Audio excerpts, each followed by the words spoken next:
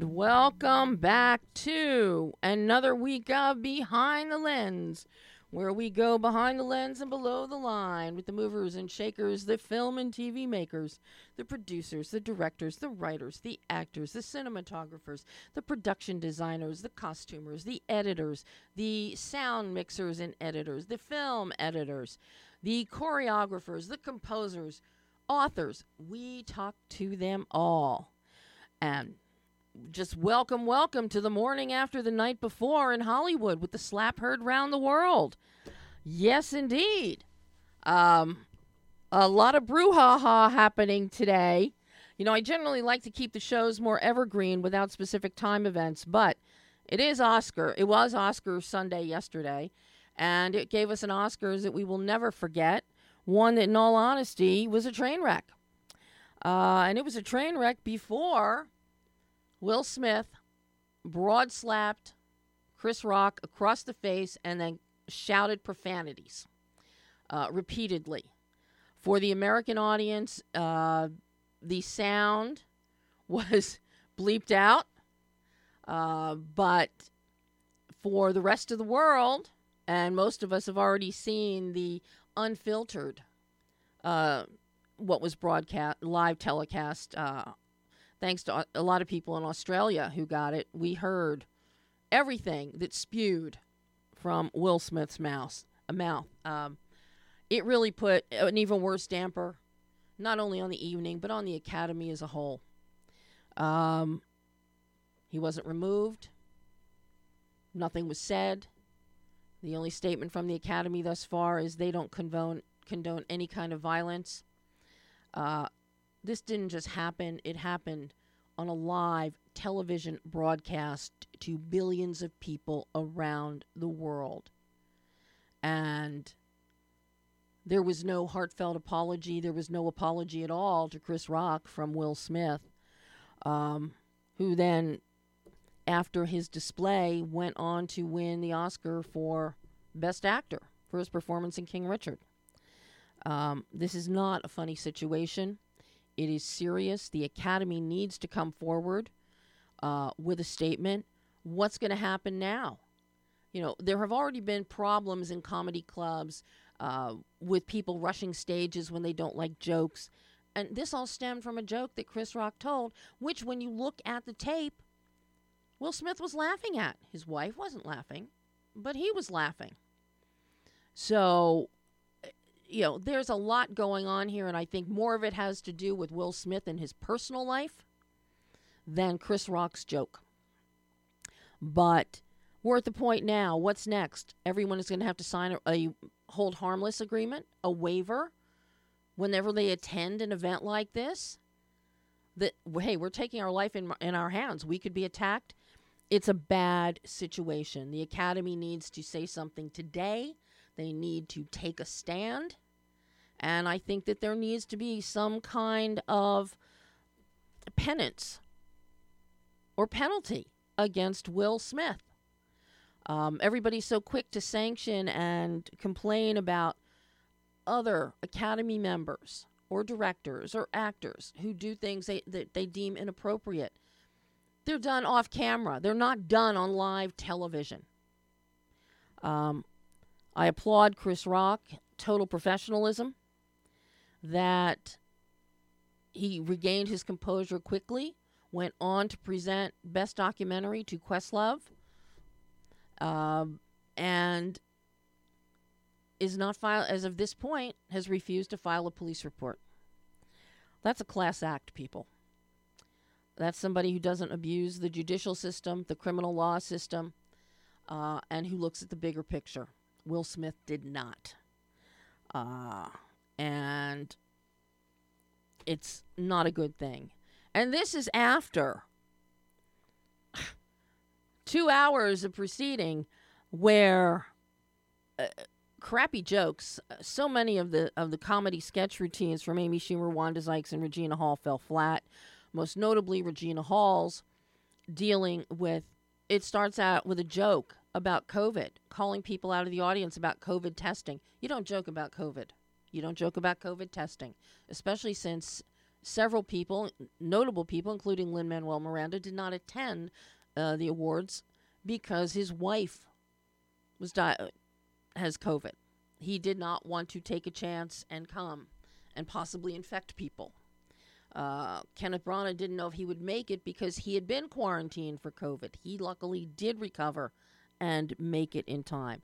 But you don't start out with a COVID joke about testing and pull men out of the audience and then proceed to start patting them down in inappropriate fashion, grabbing butts, rubbing yourself against them. These are the very things that these same women and so many others complained about the 21st century casting couch, and demanding more respect and demanding that people like Harvey Weinstein, be punished for their quote unquote offensive conduct. Well, watching the Oscars last night, that conduct by Regina Hall in a comedy sketch was just as offensive, if not more so, and hypocritical. It just kept going. Wanda Sykes was hilarious going through on a pre-recorded tour of the Academy Museum. It was lovely to show people what's there. Unfortunately, the pacing of the night was bad. And this whole idea of cutting eight awards from the live telecast and editing in, just handing the people the award and giving their speech, that failed miserably.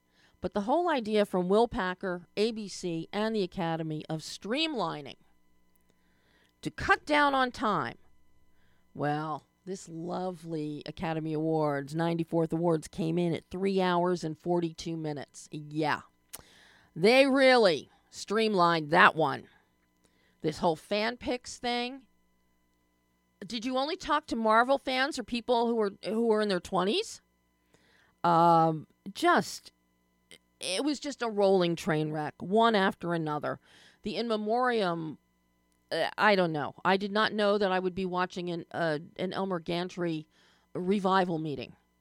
And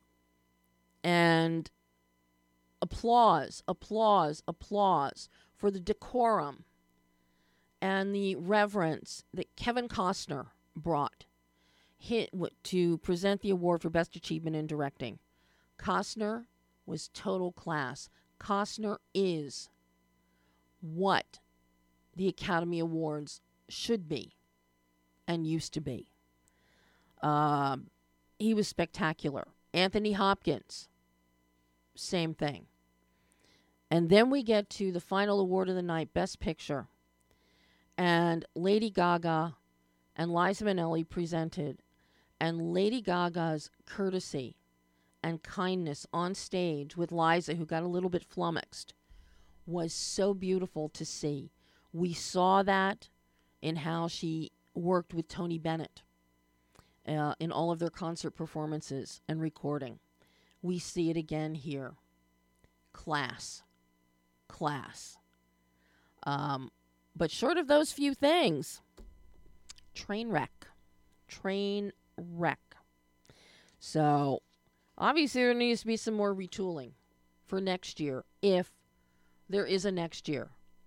They made jokes about the Golden Globes died a death. Well, guess what? You pretty much killed the Academy Awards and took every bit of luster it ever had away last night. So, bad on you. You did not celebrate film. You did not unite moviegoers. It was a sad commentary on the state of things in Hollywood, capped off by Will Smith's actions. But a lot of winners, no surprises with the winners. Coda won Best Picture. Will Smith won Best Actor. Troy Kotsur won for Coda in a Best Supporting Role. Jessica Chastain, who gained a ton of steam after SAG, and picking up that, won for The Eyes of Tammy Faye. Ariana DeBose, West Side Story. Encanto won for Best Animated Feature. Not my pick, but he won. Dune was the big winner with 6 awards. Best Cinematography for Greg Fraser. So well deserved. Best Film Editing to Joe Walker for Dune. Then we had Best Original Score to Hans Zimmer. Then we had Best Production Design to Dune. And we had Best Sound Design. Yay, Mark Mangini.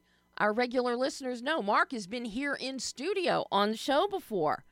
The guys at Formosa are amazing and so well deserved.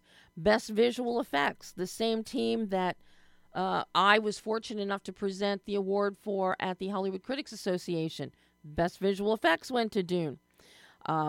I was very thrilled, though, that Kenneth Branagh won for Best Original Screenplay for Belfast.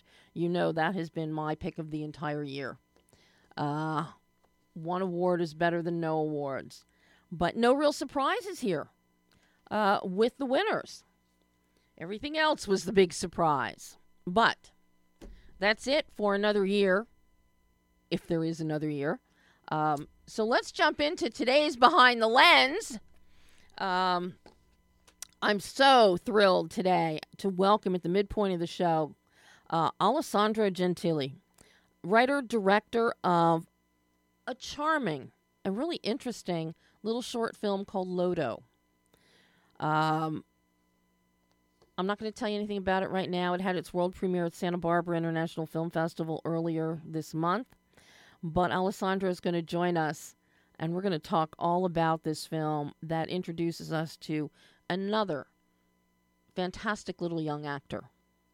But before then, you're going to hear my exclusive interview with my dear friend, Hani Abu Assad, writer, director. You know him for his work, The Mountain Between Us, which he directed, which starred Kate Winslet and Idris Elba, Paradise Now, Omar, The Idol. And now Hani gives us Huda's Salon. As Hani himself describes it, Huda's Salon is a feminist journey with controversial themes, a thriller with humor, a Shakespearean drama with a tragic love story. This is the story of Reem, a young mother married to a man who's extremely jealous and possessive. And she goes to Huda's Salon in Bethlehem. And this whole film was shot in Bethlehem, in Nazareth. She loves to go to the beauty salon. Okay, how many women out there like going to the beauty salon? But something happens at her most recent visit. And Reem is put into a very compromising and shameful situation that entails blackmail by Huda. And the blackmail has to do with working for the Secret Service and betraying her people. It is a fascinating film. It is a timely political drama. It is based on real events that have happened in the region and elsewhere around the world when you think about it.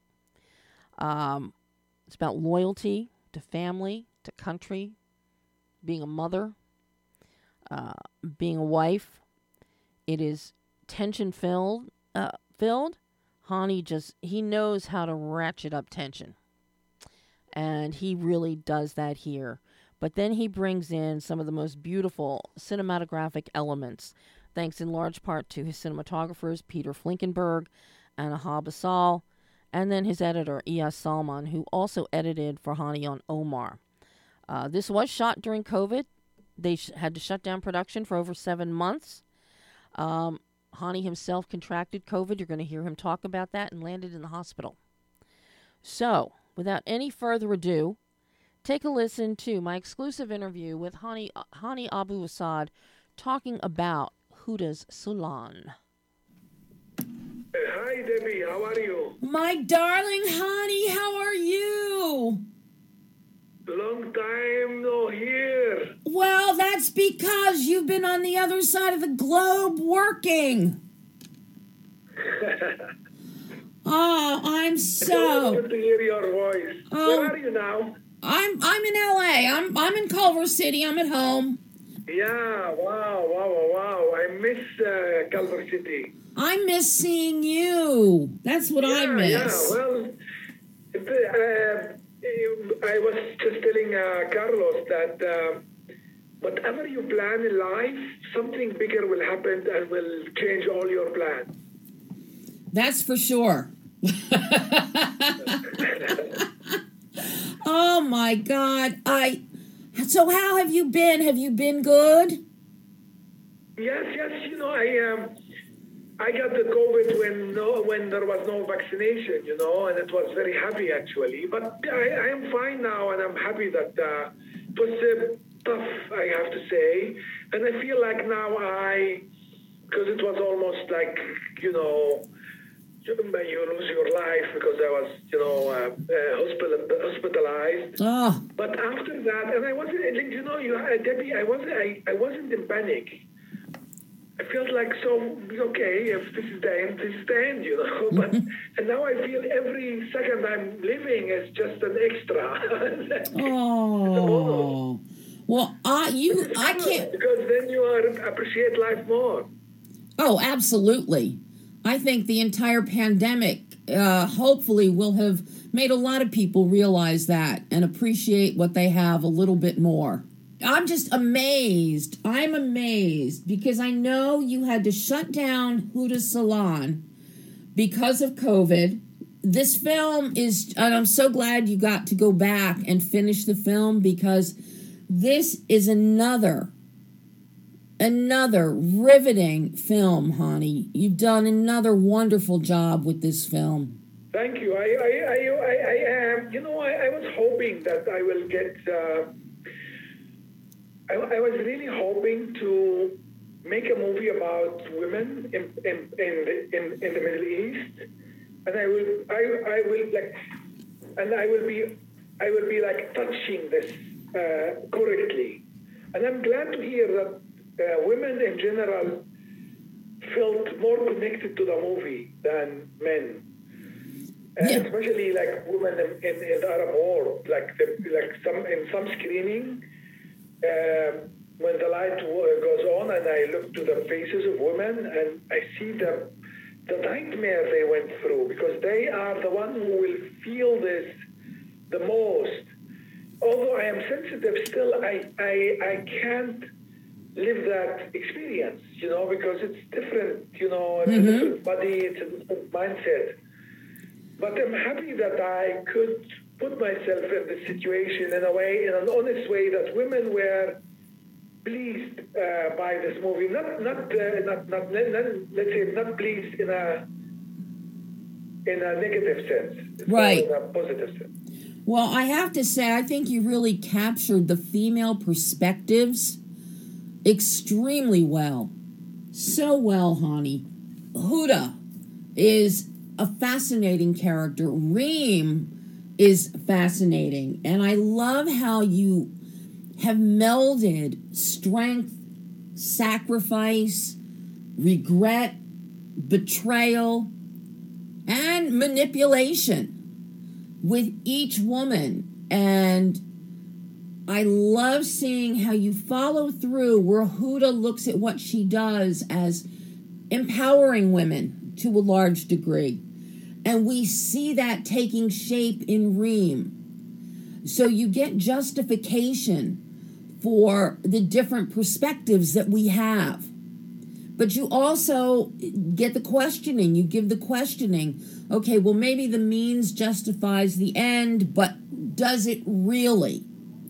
And you give us a lot of food for thought by the time this film ends. But I was riveted. I could not look away from this film, from these characters, and how darn beautiful the film looks. Your cinematography is again gorgeous. Thank you. You know, like I wanted to explore thematically the contradiction in life, like how evil can't exist without good, and how betrayal can't exist without loyalty. So also in cinema, I want to explore the contradicted point of view, you know, the subjective point of view, the objective point of view. But most importantly, I want to use this idea of shooting the whole movie in one shot, every scene in one shot, where you are stuck in time and place.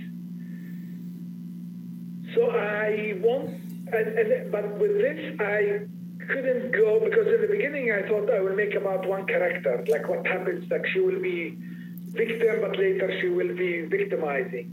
But then you have to go back in time. So I wanted to make a movie where you are feeling you are stuck in time and place without having a flashback. This is why Huda and Reem, they are like, Huda is the flash forward of Reem, and Reem is the flashback of Huda. And they are flash forward and flashback are contradiction. But in this movie, they have a touch point. Yes. This is why I like the whole movie is about the touch point between contradiction in everything. And it comes across so beautifully because you see them, they're two sides of the same coin. One going forward, one going backwards, and then reversing at points. It's really, I love what you did with that construct. So well done. Once again, you really have this ability, Hani, to nail perfectly those contradictions in characters. It comes across so clearly here. But what you also introduce here that I find so interesting is the baby. The baby, Reem holds on to that baby for, 80% of the film. She's holding that baby, almost like a security blanket and protecting at the same time. But then when you have Yusuf lock her in the house and take the baby, it also tells us, oh my God, the cycle is going to perpetuate itself because he now took this baby. So that really jumps us further ahead into the future, and also taking us backwards, knowing what he's going to do with little Lena. It's so fascinating how you did this. You captured it very right. You know, the baby is the symbol of the future, the whole, the innocent. And we are like really clumping to that, because this is like, without hope, there is no life. Without innocence, there is like hell. So the baby was like her, as you said, like her protection. Yeah. Till it's been taken, and then indeed when the hope has been taken, and and the innocent being killed, cruelty will perpetuate itself. Yeah. It's exactly, you captured exactly how I meant it. Yeah, I just love that. But I gotta ask you, how was it working with a baby? There is 4 babies, in the movie. It's not one. Well, you could tell by the hair on the baby's head. That you. Yes. You see, you saw it. Good. You're the first one. Oh. Nobody saw it. Oh, please. Did you think I wouldn't see that? Of course I did. I knew you had. Sure. But it was like, because first of all, you can't work with a baby you can't have a mother with a baby more than 6 hours on set. And we are shooting 12 hours. So you have to have 2 shifts. But also in the same shift, you can't have one baby, because if she's crying or if she's like sleeping or I don't know what, you need a stand-in. So we had like 4 babies every scene, every day. 4 mothers will be like 2 in the morning, 2 in the afternoon with us. And I felt very sorry, because these babies are, like sometimes, I'll tell you a nice story about this. So, the actress agreed to be filmed naked. Yes, when she was stripped from her clothes. Yeah. But I meant to, when she goes home, you remember she started to strip her girl to change her. But I stopped filming when the girl become naked, because usually it's very innocent to show a naked baby, because there's nothing sensual about it. But I felt it's going to be violation of that girl somehow. Yeah.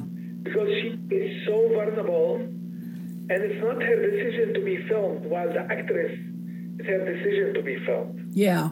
So I stopped. I had a problem with the babies, because whatever you do, you are very scared that you're going to harm them, because it's not their choice to be in the movie. No, I think you made a very wise decision there.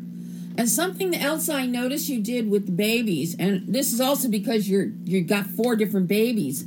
So much of the baby, the head is nestled in Reem's neck and shoulder, so we don't see the face. So much of the film, we don't see the baby's face. We'll see the little hands, and then I think you had either 1 or 2 of the babies, you actually gave us the little smiley face. A few times we get to see how cute and adorable the baby is. But it is that innocence, and I'm so glad that you decided to stop and not show because everybody goes, oh, a naked little baby, they're so cute. But in the context of this film, I don't think that would have worked had you done that. Yes, and also, indeed, I didn't want to show a lot of the baby except one time where you fall in love. Yes. When she's looking to her mother, in a very cute way. So when I got that, I felt like this is enough, because this is what are we longing to, because the rest of the situation are so intense that the face of the baby will disturb the intensity. Yeah. So I mostly she's trying to hide, the mother is trying to hide the face of the baby from the horrifying situation that she's in. This was the cinematic meaning of it, why I did not show a lot of the baby, the face. But one time, I show it one time in order to give you a sense of innocence, and that's it. And the rest of the film is very intense. This is why, let's say, the mother is protecting her girl to face the horrible situation she's in. Well, and what this also does is it ties directly to Huda's whole thing of pulling the photograph and not wanting Hassan to see the photograph of Reem. It's analogous to what Reem is doing with the baby, protecting, hiding the face. Nobody can see. Huda takes the photograph to hide Reem's face. I love that analogous situation that you developed there. Yes, exactly. Wow, you saw it very rightly. Because actually the Polaroid is the cinematic connection between the underground and the above the ground. Yes. So that picture is as if indeed is the innocent Reem, and Huda is trying to hide her from the cruelty of the war. Yeah. Exactly like the analogy. And only it's as if it's a ticking bomb, the picture. Because if it's under the ground, hidden by Huda, is it's safe. At the moment it's being discovered and going up, and being by the guys, it's going it's a ticking bomb. It's why. So that I use that as a cinematic connection between the underground and the above the ground. I love the 2 locations that you have. Essentially it's just the 2. It's Reem's apartment, and then we have the underground, the interrogation underground. And I have to say, your use of color is so exquisitely chosen for both of these. And both of these locations, yes, underground, it's cold, it's callous, it's shadowy, it's hidden. But by the same token, Reem's own apartment, her home, is the same way. Paint is chipped. There are bars and locks at the windows. The door locks from the outside, so she's locked in. There too, here again, it might be above ground and one might be below ground, but it's very confining, very claustrophobic to the women in each situation. And I just love how you structured that. And then the actual visual production design of each of them with color is just stunning. Yeah, exactly. Like when I started working with a production designer, indeed we came up with this idea of underground, above the ground, where almost, although it's a different lighting, they feel identical. Mm-hmm. And also by contradiction in colors, because actually we played even in contradiction with colors. Actually blue contradict red, but we try to make a touch point between these two contradictions. As all what I did in the movie, it's like the whole movie is about the touch point between good and bad, between like flash forward and flash back, between a good betrayal and reality, between subjective point of view of the camera and objective point of view, but also in color. They have a touch point, the blue and the red, and we played in that palette of the touch point between contradicted colors, like red and blue. I got one big question for you then with this one, Hani. What drove you? Because I know this movie, I know Huda Salon stems from a real incident, and I'm sure more than one real incident that happens in the region. So I'm curious, what made now the right time for you to tell this story? Actually, accidentally, my wife asked me to, if I know stories. She's a writer too, and she wanted to write a story about women in Palestine, and I told her this article I read. And she said, this is an article, like, what is the story here? How you... And I didn't know, but next time I told her the outline I thought about. And she said, why? My God, this is like you. Because always I put any story I came upon to, I put it in a thriller genre. And unconsciously, and it's like if my wife did not ask me that day about the story, I won't remember it because I read it 20 years ago, the article. But it's stuck in my mind, and actually it's by luck. If my wife did not ask me that day, I won't make. I was willing to do another story about. Actually, I was preparing or writing a movie about a wedding singer in Palestine. Mm-hmm. And then when I came up with the story, realized that, oh my God, this is more intense, more important. This is like it's my responsibility also to tell the story. So the accident made me realize that what I should do actually next. Well, I'm so happy you told this story and that you made this film. I really love this film, Hani. And as you said, all of your films have a thriller element to them. This is just where your mind goes. You're captivated by stories like this.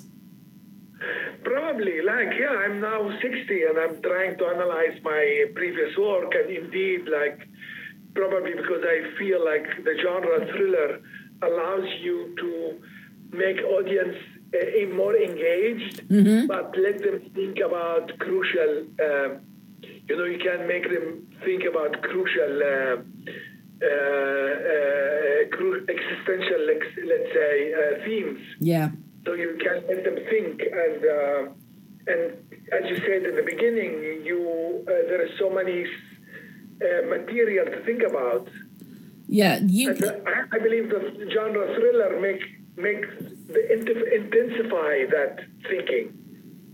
Absolutely. And when this film ends, you are thinking about this film. I could not get it out of my mind, Hani. There, you have so many issues here, internal issues, sense of geopolitical issues, the emotionality that's involved. You do not stop thinking about this film once you see it.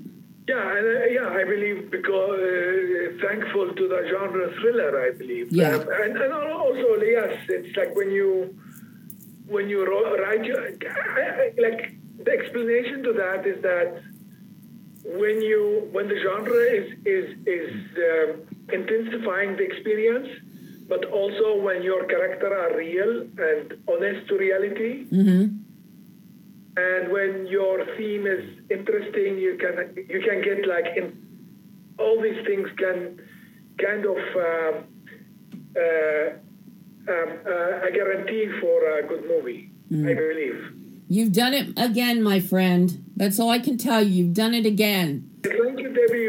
Next time in LA, we will connect and maybe we can have drinks and talk more. Oh God! And I hope that'll be soon. I hope I get to see you in town soon. I hope so. I don't have yet a plan to go to LA, but you never know.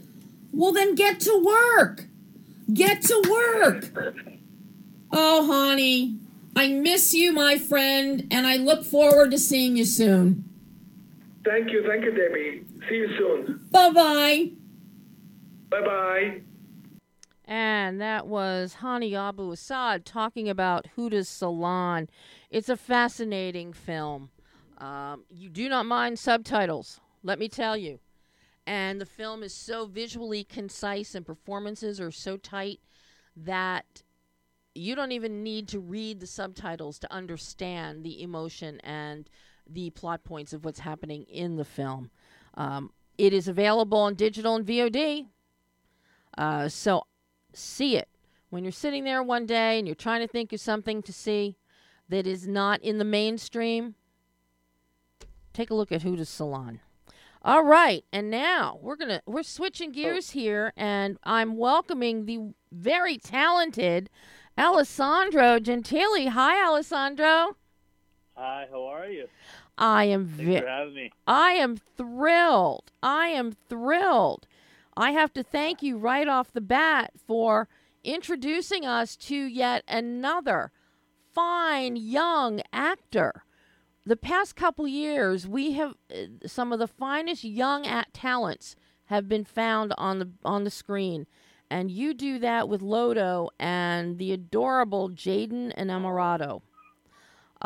Yes, he was a sweet find. Yeah, the kid's very talented, and I hope he continues after watching the film on the big screen at Santa Barbara International Film Festival last month. Oh my God, the camera loves him. His face is beyond priceless, with the emotion, and he's a kid. He's not a 40-year-old in an 8-year-old's body. He's a kid. Exactly. But let's tell people about this wonderful little short film of yours, Lodo, so they get an idea of why I'm just so enamored with Jaden's performance. Of course. I love this film, Alessandro. I love it. Oh, thank you. I didn't know what to. There's a lot you pack in here in a short film, but you do it so effortlessly. Nothing feels rushed. You give us backstory by way of what's happening with the wonderful character of Eru, who is played by Jaden. It's just, and you're fascinated as you meld grief and Native American, Hispanic. You have culture melded here, and it's just so beautifully done with this story of a little boy who his mother died when he was very young, and he misses her, and he starts dreaming and having visions or vision quests in his dreams involving her. And of course, it all happens after He goes and plays in a cemetery. You know, this is why they tell you, do not dance on top of graves. Exactly. Where did the idea... I understand that your aunt had written an essay or a story that inspired you? Yeah, so my aunt wrote an essay called El Alma del Lodo, the soul of the mud. And it really sparked my imagination for a film. And so I approached my writer, producer, Marita de la Torre, which is she plays the mother in the film. And we fleshed it out into a short film. And this is something that took place, I want to say, 8 years ago. Wow. After we shot another project together, because my day job is a cinematographer. So I was shooting another short film that actually won many awards, and it also premiered at Santa Barbara Film Festival as well, like 6 years ago. And then from there, we just, it's something we wanted to do. But, life got in the way. And I started a family, and then we both started a film festival in Northeast Los Angeles. And I was mentoring kids also, troubled youth kids in Northeast Los Angeles as well. And so kind of detoured a little bit. But, of course, in the worst time ever, during the pandemic, we're like, you start reflecting on yourself and life and just, things that you haven't finished or they're incomplete in your life. And that's when we took it on. We got some funding, and then we just... we started casting. I think the main thing was to cast the young boy, and we did a normal casting process. We did backstage, the whole deal. But all these kids were coming back, very polished, very Disney-like, Nickelodeon style, and couldn't speak Spanish well. And it was very critical that the kid could speak very good English and very good Spanish, and also have a little bit of that cultural, Latino, skin and just kind of complexion and has experienced some stuff, in his own personal life too. You see it on the screen. I mean, the kid, he's very shy too. Jaden's extremely shy, but we found him through Operation Street Kids. Operation Street Kids is an organization, nonprofit organization that takes troubled youth and places them in like film productions, and they actually teach them filmmaking, acting, the whole 9 yards. And I reached out to them, and they gave me four kids, and Jaden just popped out. We're like, whoa, this kid is unbelievable. And he was able to hit all the cues. I think the most challenging part was trying to keep his eyeballs off the lens. But other than that, he cried on cue. He was emotional through the whole emotional string, and the scheduling was very, very, had to be very critical because we couldn't give him anything too heavy right off the bat. So we had to kind of ease him into the first shooting day. And then after that, after that first scene, I think the first scene was in the kitchen, and him getting the phone call from his friend and then going to the window. They're like, hey, let's go play soccer, and then that preludes to, the ball going into the cemetery. And then he retrieves it from like just mud after some rains in Texas. He retrieves it from this muddy puddle of mud underneath the base of a tree, which that location was also a beautiful find as well. Well, and I have to. I was going to say, I have to say, when he falls, he's trying to get his ball without getting mud on himself. Because, then his grandmother's going to know where he was and where he shouldn't have been. We've all been there and done that, folks, at some point in our lives. But then he actually falls face first into the mud and rushes home and takes off, as we all would do, take off the muddy clothes and hide them so that his grandmother doesn't see them. Exactly. So this is what sets this film up so beautifully, Alessandro, this is just a kid. This is exactly what a kid does. A kid gets a call. He wants to play with his friend, get out of the house, and then does exactly what he's not supposed to do, and then, doesn't want to admit to it. So Exactly. And that's the authenticity. That's the heart of this film, so that everything that then happens after that, you're kind of shocked. You then take us somewhere we weren't expecting. Here we are expecting a cute story about a little boy. And then it becomes much more. And I love how you crafted it. You get a string of like supernatural events that just start reoccurring, and pretty much in a nutshell, like his mom's spirit comes and visits him after all this culmination of supernatural events that happen afterwards, and it kind of like fringes on magical realism a little bit as well. Mm-hmm. But we don't go there fully. But it's kind of like hinted, and just a little weaved in a little bit. But it's very hard film to kind of put in a genre. Really, it's kind of a mixed genre. It so really you can't really is. say it's like a spiritual film. You can't say it's a supernatural film only. It's like it's all everything. Yeah, I mean, it's a really nice meld of various elements that you've pulled, but you mesh them all so well. And a lot of that starts cinematically beyond what you have on the page. It starts with your DP, with Jeff Dolan's work, and what the two of you have come up with. And your work as a cinematographer clearly comes through here with your directorial eye. You're very cognizant of your visuals. Most particularly how you and Jeff keep the camera eye level. At Eru's eye level, we stay in his POV. So when the guy in the cemetery, Don Cirillo, when he shows up, I told you stay out of here. It's dutching up. We're looking up because that's Eru's perspective. We see it when he's with his grandmother. You get him on level playing fields to a degree. Maybe when his abuela is leaning down, when he's taking a bath and he wants privacy. He just wants to get all the mud off before she sees it all. We know this. Exactly. But all these... That's very good observations. Thank you. Yeah. Oh, my gosh. It's like, how many times did my brothers try that when they were young? Yeah. But I've done it. We're all. That's it. I mean, we have all.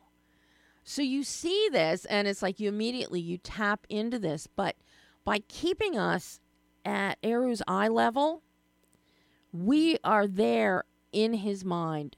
It's not just his POV, but we're putting ourselves back into that mindset. Being a little kid. It took me right back as to, I'd be doing this. I'd be doing that. Yeah, I got told don't do that. I'm going to go do it anyway. This is what kids do. And exactly.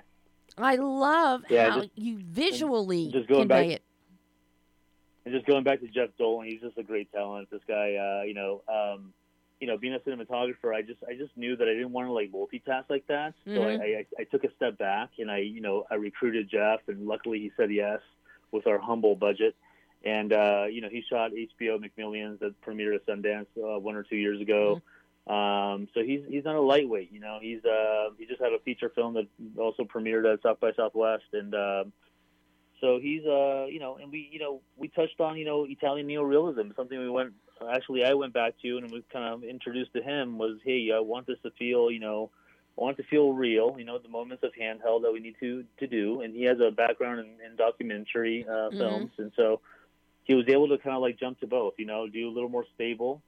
And then also go to handheld when needed, and just kind of have these one shots, because our schedule is really tight too. And so there's a lot of like happy accidents where it's like, okay, well, I think we could make this a oneer, and just kind of follow the action, and we'll just kind of piece it, together. And he did it really beautifully, and we moved pretty quickly. And we also like let the actors sometimes move in the space and let them kind of perform.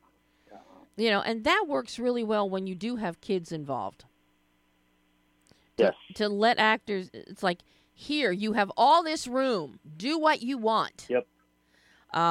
Exactly. And then we just followed action, and then just let the kid just do his thing. Yeah, because you start doing coverage and a close up and this and freezing time, and it's taking a long time to get coverage on the scene. You start losing them. You start losing them quickly, and it's really I had to be really careful in like how I directed him or how I told him what to do, because you tell a kid one thing, he'll just shoot off and go another direction, And I had to be kind of finessey with that and really get to his level. And me having to, have 3 kids, so I know that, but it's like I needed to really also kind of have that patience and bring that patience to the whole process. And he did a beautiful job. Yeah, I'm really proud of him. Well, and I'm curious about what your discussions were like with Jeff and how you came up with your lighting design here, because you keep it's very natural. The scenes in the house with Bueli and Eru outside. It's, we really can feel the freshness of being outside, even though it's in a cemetery. There is fresh air. We get that. But then when you go into the dreams and into the supernatural, I love how you take the lighting, especially when Isabella, when Eru's mother appears, and you really go with that bright white GE white light bulb, really give us that ethereal distinction. It's clean. It also plays into the water, the whole idea of baptismal, a new life, rebirth. Your metaphor is spectacular. But the lighting contrast that you have, and even some of the darker moments of the dreams that are happening, how did you go about designing the lighting? Because it is so distinctive to let us know subconsciously where we are. Yeah, surprisingly, it's a lot of it's single source. We did a lot of single source stuff. I think maybe in one scene we used 2 lights, but it was always single source, and it was motivated through either a lamp or or a window. And it was really important to differentiate this dream. And I don't know if you didn't explain it, but like after the kid goes through this kind of nightmare dream sequence, he falls in water.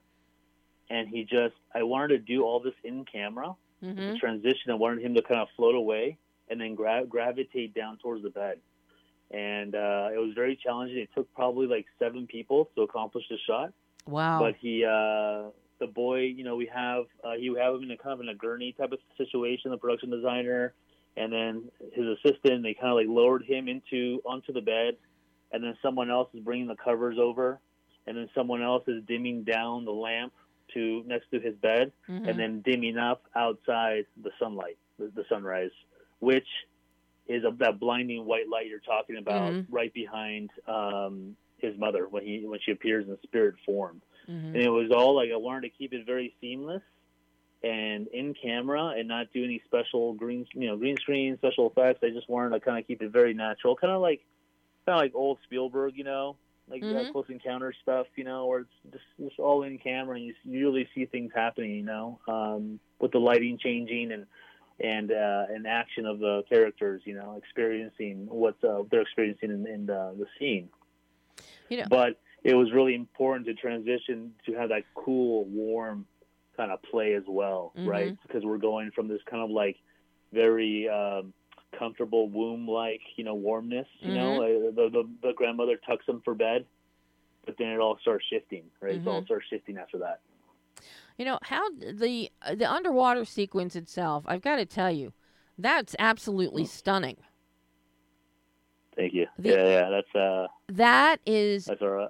The bubbles, the descent into the water, all the bubble. I mean, it is a stunning sequence.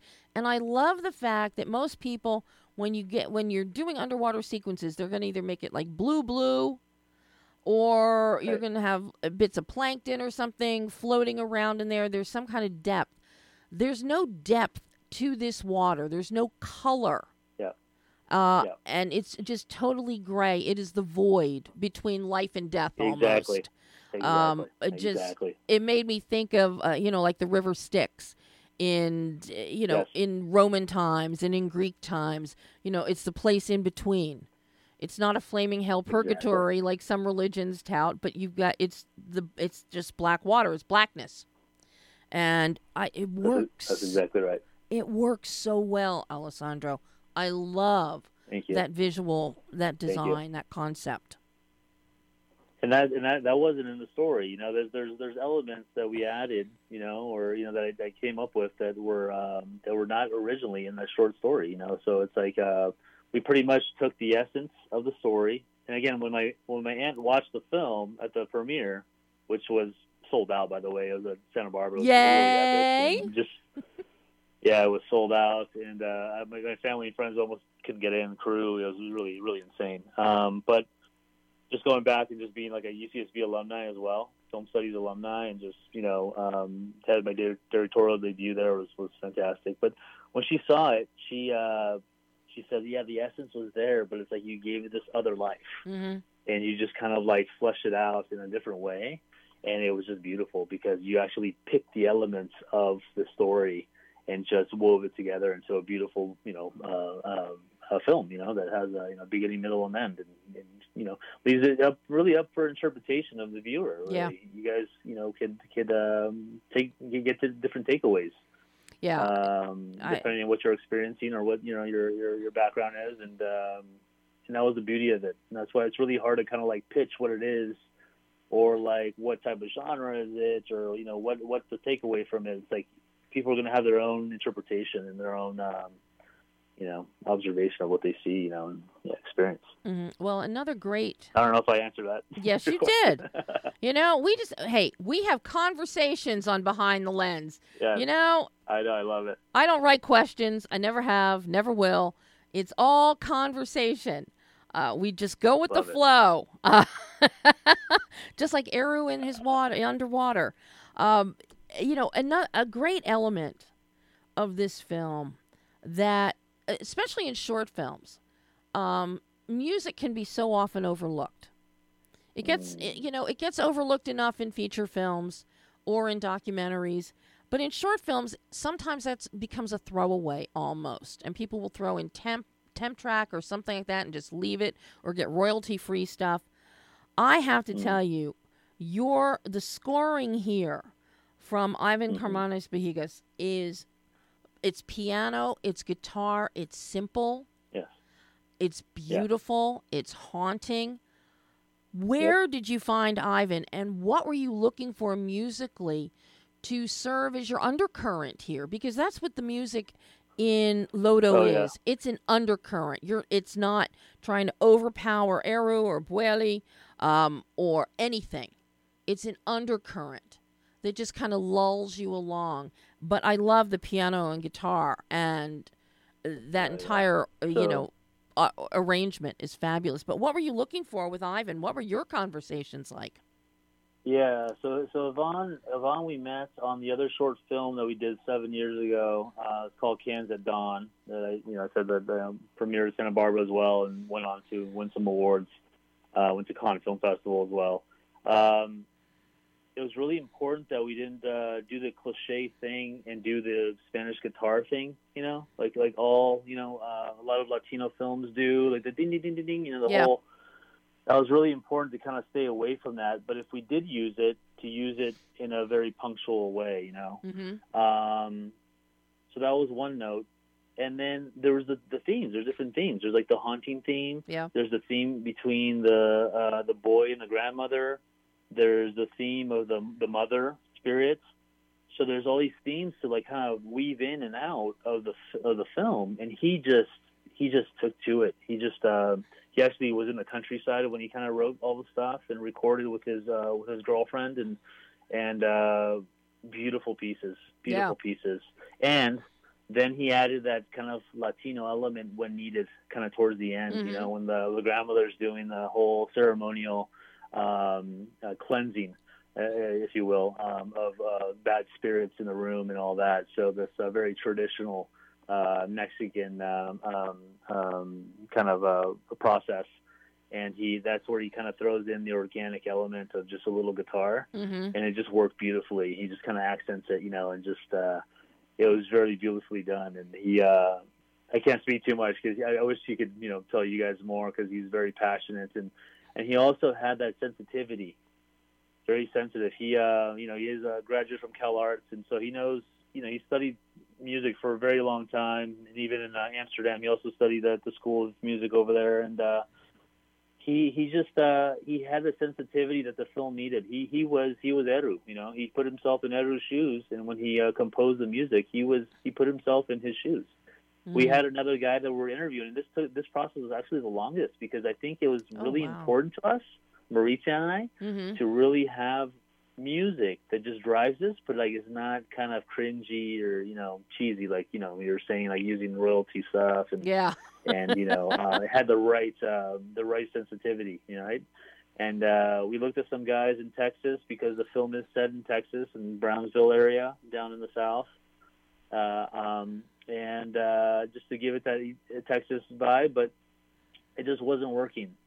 And there's a big history of contrast, you know, with films like, you know, like say for instance, like the spaghetti westerns, right? You have these Italians kind of making these soundtracks for these American westerns, right? Mm-hmm. You're like, whoa, but it adds a whole contrast, and to filmmaking, and so he really brought kind of like a European sensitivity to it, and just it works. It kind of works. It works. The contrast works. Oh, I think it's wonderful, and I just love the music, and I love how once Boyle starts with sage, you know, burning that sage, walking around the house, and then we start hearing the Spanish guitar influence pick up. Yep, and the flute. Yes, yeah, it's really masterful. And the flute, he really knocked it out of the park. And the flute is so lovely because the flute also kind of harkens to good spirits, you know, like the spirit of Isabella. Flutes are so often used in dream sequences, you know, nice dream sequences. So, or heavenly ethereal things. So, no, it's just so well done. So, I know we're almost out of time here, but I've got to ask you, Alessandro, what was this learning curve like for you going from, because you had 2 short documentaries under your belt as a director, now you jump into a narrative. What was that learning curve like? Was there a big difference for you in how you approach directing docs versus narrative? Yeah, it just it really showed me, like, it taught me like being closer to actors, and just because it's not easy. It's not easy kind of directing an actor, especially. I mean, luckily we had an amazing cast, but I really learned kind of that you really need to be patient. And you can't be that barky guy on set. You know, it's got to be like, it's a team effort. You got to stay calm, because once you fall apart, everything falls apart. So it was really, the challenge was to really stay calm. And like, even in stressful moments, or like when we're losing light, or we're shooting the bathtub scene in the background, in the backyard, and there's like the 110 freeway right there, and you hear it the whole time, you know, like, how am I going to fix that, you know? Thinking of that, but we still got to shoot it. We got to shoot it because this is the best place for that scene. So, we had to ADR that. So all these things that, just are compounding in your head before you go into a film shoot, I had to kind of just take a breath and just really just let it all kind of play out, and not be like that kind of, you most definitely don't want to be kind of like just a very high maintenance or what's the word I'm trying to use? Kind of like micromanaging. You don't want to micromanage people. So you want to just let everybody creatively do their thing, and then it all beautifully just kind of culminates and comes together. So really patience, and just being able to, it was a challenge to work with kids. It's not easy. And so I had to deal with the teacher that was on set, and also had to deal with him and trying to keep him calm, but also trying to hit the moment. So I had to get really close and really communicate some stuff with him. But I got to know him, because I went to his house a couple times before, and then really got to know him, did some Zoom meetings. So it's really important to build a little relationship with your actors, because that's the only way you can actually get some of the things out of them that you need to really to hit home with this. And Marita was hard because we have a long friendship, and so I remember she was when she first sat down for the first take, she was kind of like, her eyes were kind of darting, and I just thought that was the only thing I told her. I'm like, just stay locked in on Eru, and don't dart your eyes, and just kind of really have it come from your heart. And she the second take was just she crushed it. I think that's the one we used, and she really nailed it. So now, will we see you doing more narratives, possibly feature narratives? You're going to go back to docs. What's the game plan? Yes, a little bit of both. So, in the directing sense, there's 2 films that I'm working on doc-wise features. One of them is on canoe surfing, outrigger canoe surfing. So before the pandemic, we went and shot in Hawaii. This guy is the first one to bring it to the West Coast in Huntington Beach, and so he has he's bringing the culture of aloha to the West Coast. And so that's a story we're kind of developing right now and been shooting. We've been shooting for the last 2-3 years, but we got frozen a little bit with the pandemic. Another documentary is on Los Gauchos Argentinos. It's a dance troupe from Argentina who actually toured, the country and the world for many years, and had a relationship with the lead, the leader of this group, Luis Frias, who actually we lost him to COVID a couple of years ago, which is really sad. But so I've been kind of developing that with his family, and I'd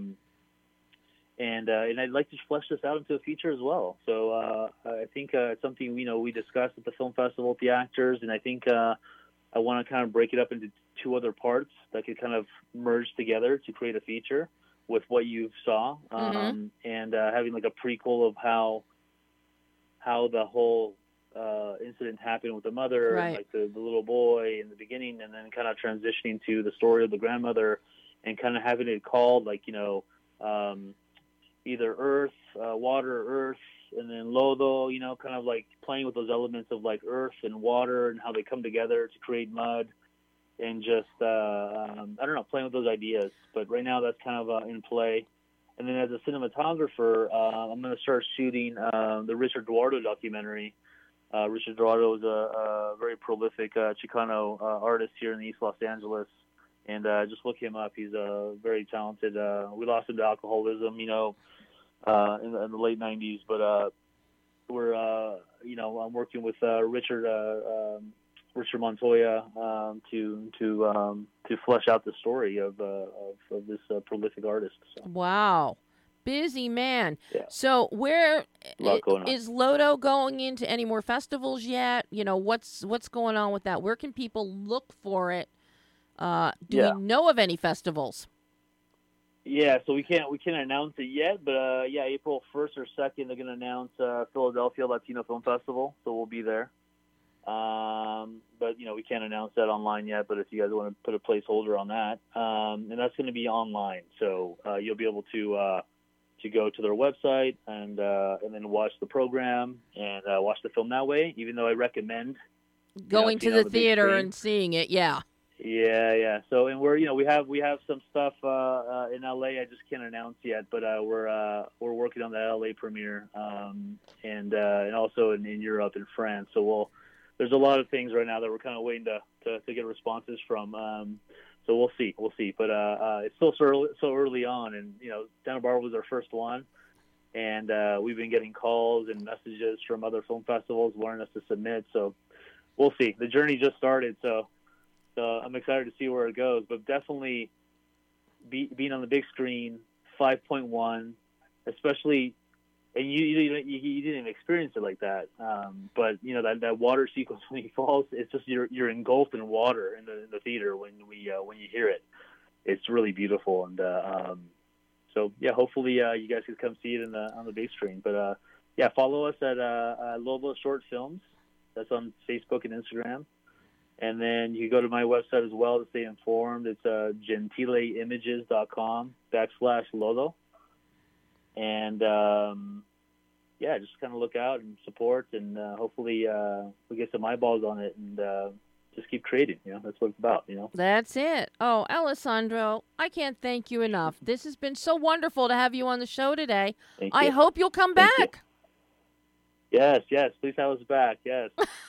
I will. You're wonderful.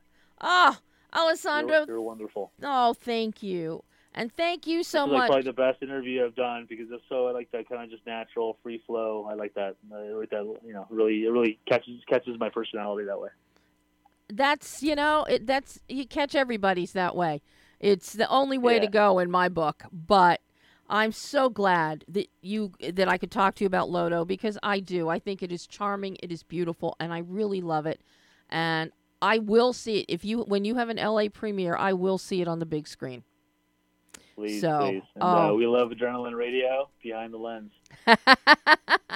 Oh, Alessandro, thank you, and hopefully we'll talk again soon. Thank you. Bye-bye. Bye-bye. And that was Alessandro Gentili talking about Lodo. Be on the lookout for it, people.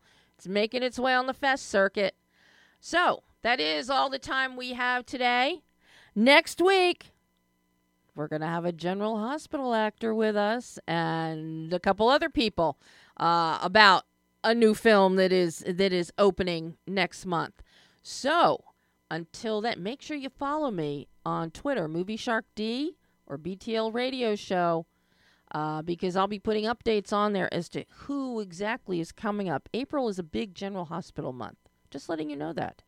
So, until next week, I'm Debbie Elias. This is Behind the Lens.